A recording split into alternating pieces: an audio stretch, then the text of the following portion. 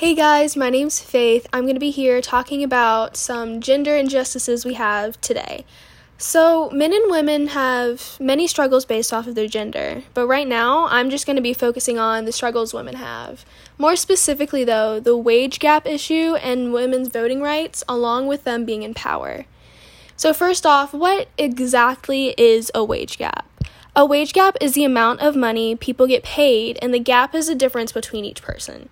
This topic is about the wage gap between men and women, though.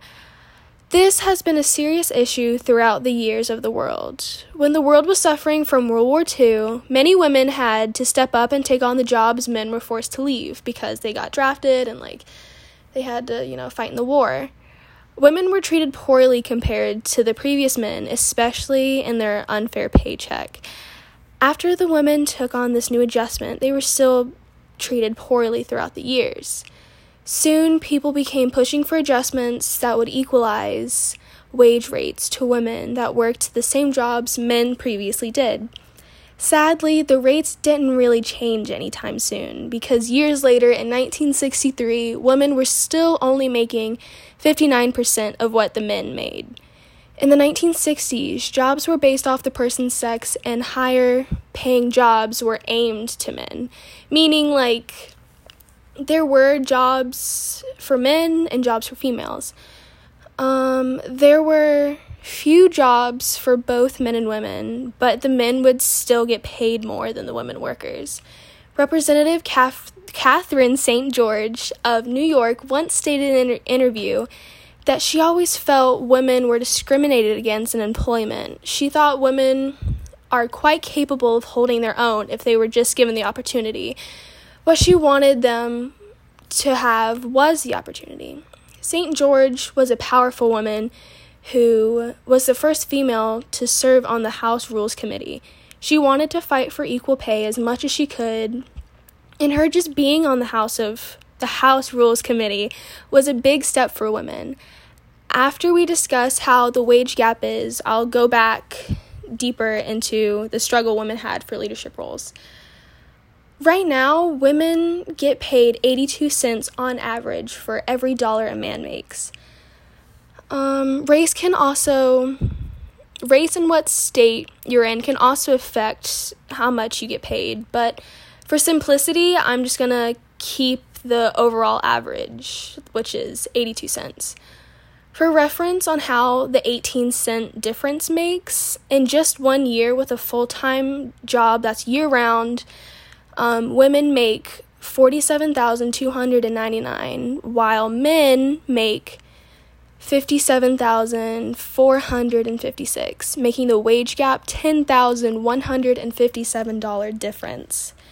Men and women do the same job for the same amount of time, but get paid around $10 differences. Even in fields that are more dominated to women, like teaching, they still make less than the male co-workers. In jobs with mainly male-dominated workers, women only make 70% of the male's paycheck. Women have a harder time paying off their student loans due to the wage gap, and their debt can even follow them into retirement. The wage gap is definitely going down some. For example, the United Kingdom went down 50% in 1970 to 17% in 2016. In the US, we went from a little under 50% to a little under 20% in that exact same time frame. While the wage gap is getting smaller, there's still major stuff to be done. This is a big struggle that affects half the employees drastically. There is a solution to this issue, which actually is really simple. Just view the workers as workers. What this means is that there's no male workers, there's no female workers, it's just workers. It's so small and so simple, but paying people off the work they do instead of kind of being biased towards gender is more fair all around. So now, back to the women in power topic, along with some voting struggles. Women haven't always been able to vote. In 1919, the 19th Amendment was passed, and in 1920, it guaranteed women the right to vote. It has only been around 100 years that women have been able to vote. Women came together in 1848 and started fighting for their right to vote. They felt that everyone should be treated as equals and have the same rights. It took thousands of years for women it took thousands of women decades to finally be able to vote, and that's when the 19th Amendment was passed. The 19th Amendment simply states that women have the right to vote, which is why women vote today. Women today are also fighting to be able to be in powerful positions. Women have been in high positions for work, for example, or like politics, in power in many countries like the UK, Liberia, Canada, and plenty more other countries. The US, on the other hand, hasn't had a woman leader.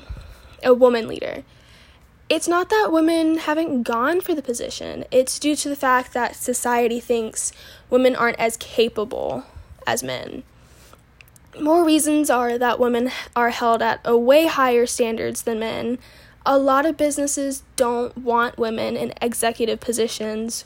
Women don't get the support that they need, and many people just aren't ready for women to be in higher office. How can we fix these thoughts that people have about women being in power? First off, I think we should keep the men who are in higher positions at the same standards as women are, just to see if they fulfill the expectations that women have on them. Secondly, this kind of goes back to the wage gap solution, but we should view the people going for higher positions as people. Not a man or a woman, just people. Lastly, people need to start having an open mind about who runs for power. Now, I know if their beliefs don't line up with the people voting or giving them power, that they won't make it. And that's normal, because you kind of want someone with the same mindset as you to, have your voice and, be heard. But immediately shutting someone down because of their gender it's a little weird. Change isn't always a bad thing, too, especially when it's such a minor change and it'll barely be noticed. Overall, women have had to go through many challenging situations to get where they are now. Fighting for our voice to be heard can be extremely difficult and exhausting, but it does pay off in time. Like I said before, for wage gaps, it still isn't equal, but it sure is way better than what it used to be. We can all look back and see the amount of progress women has made as a whole, and that can keep us going until we reach the end goal of equality. We will get there sooner or later, but we have to keep trying and keep pushing in order to receive what we truly want.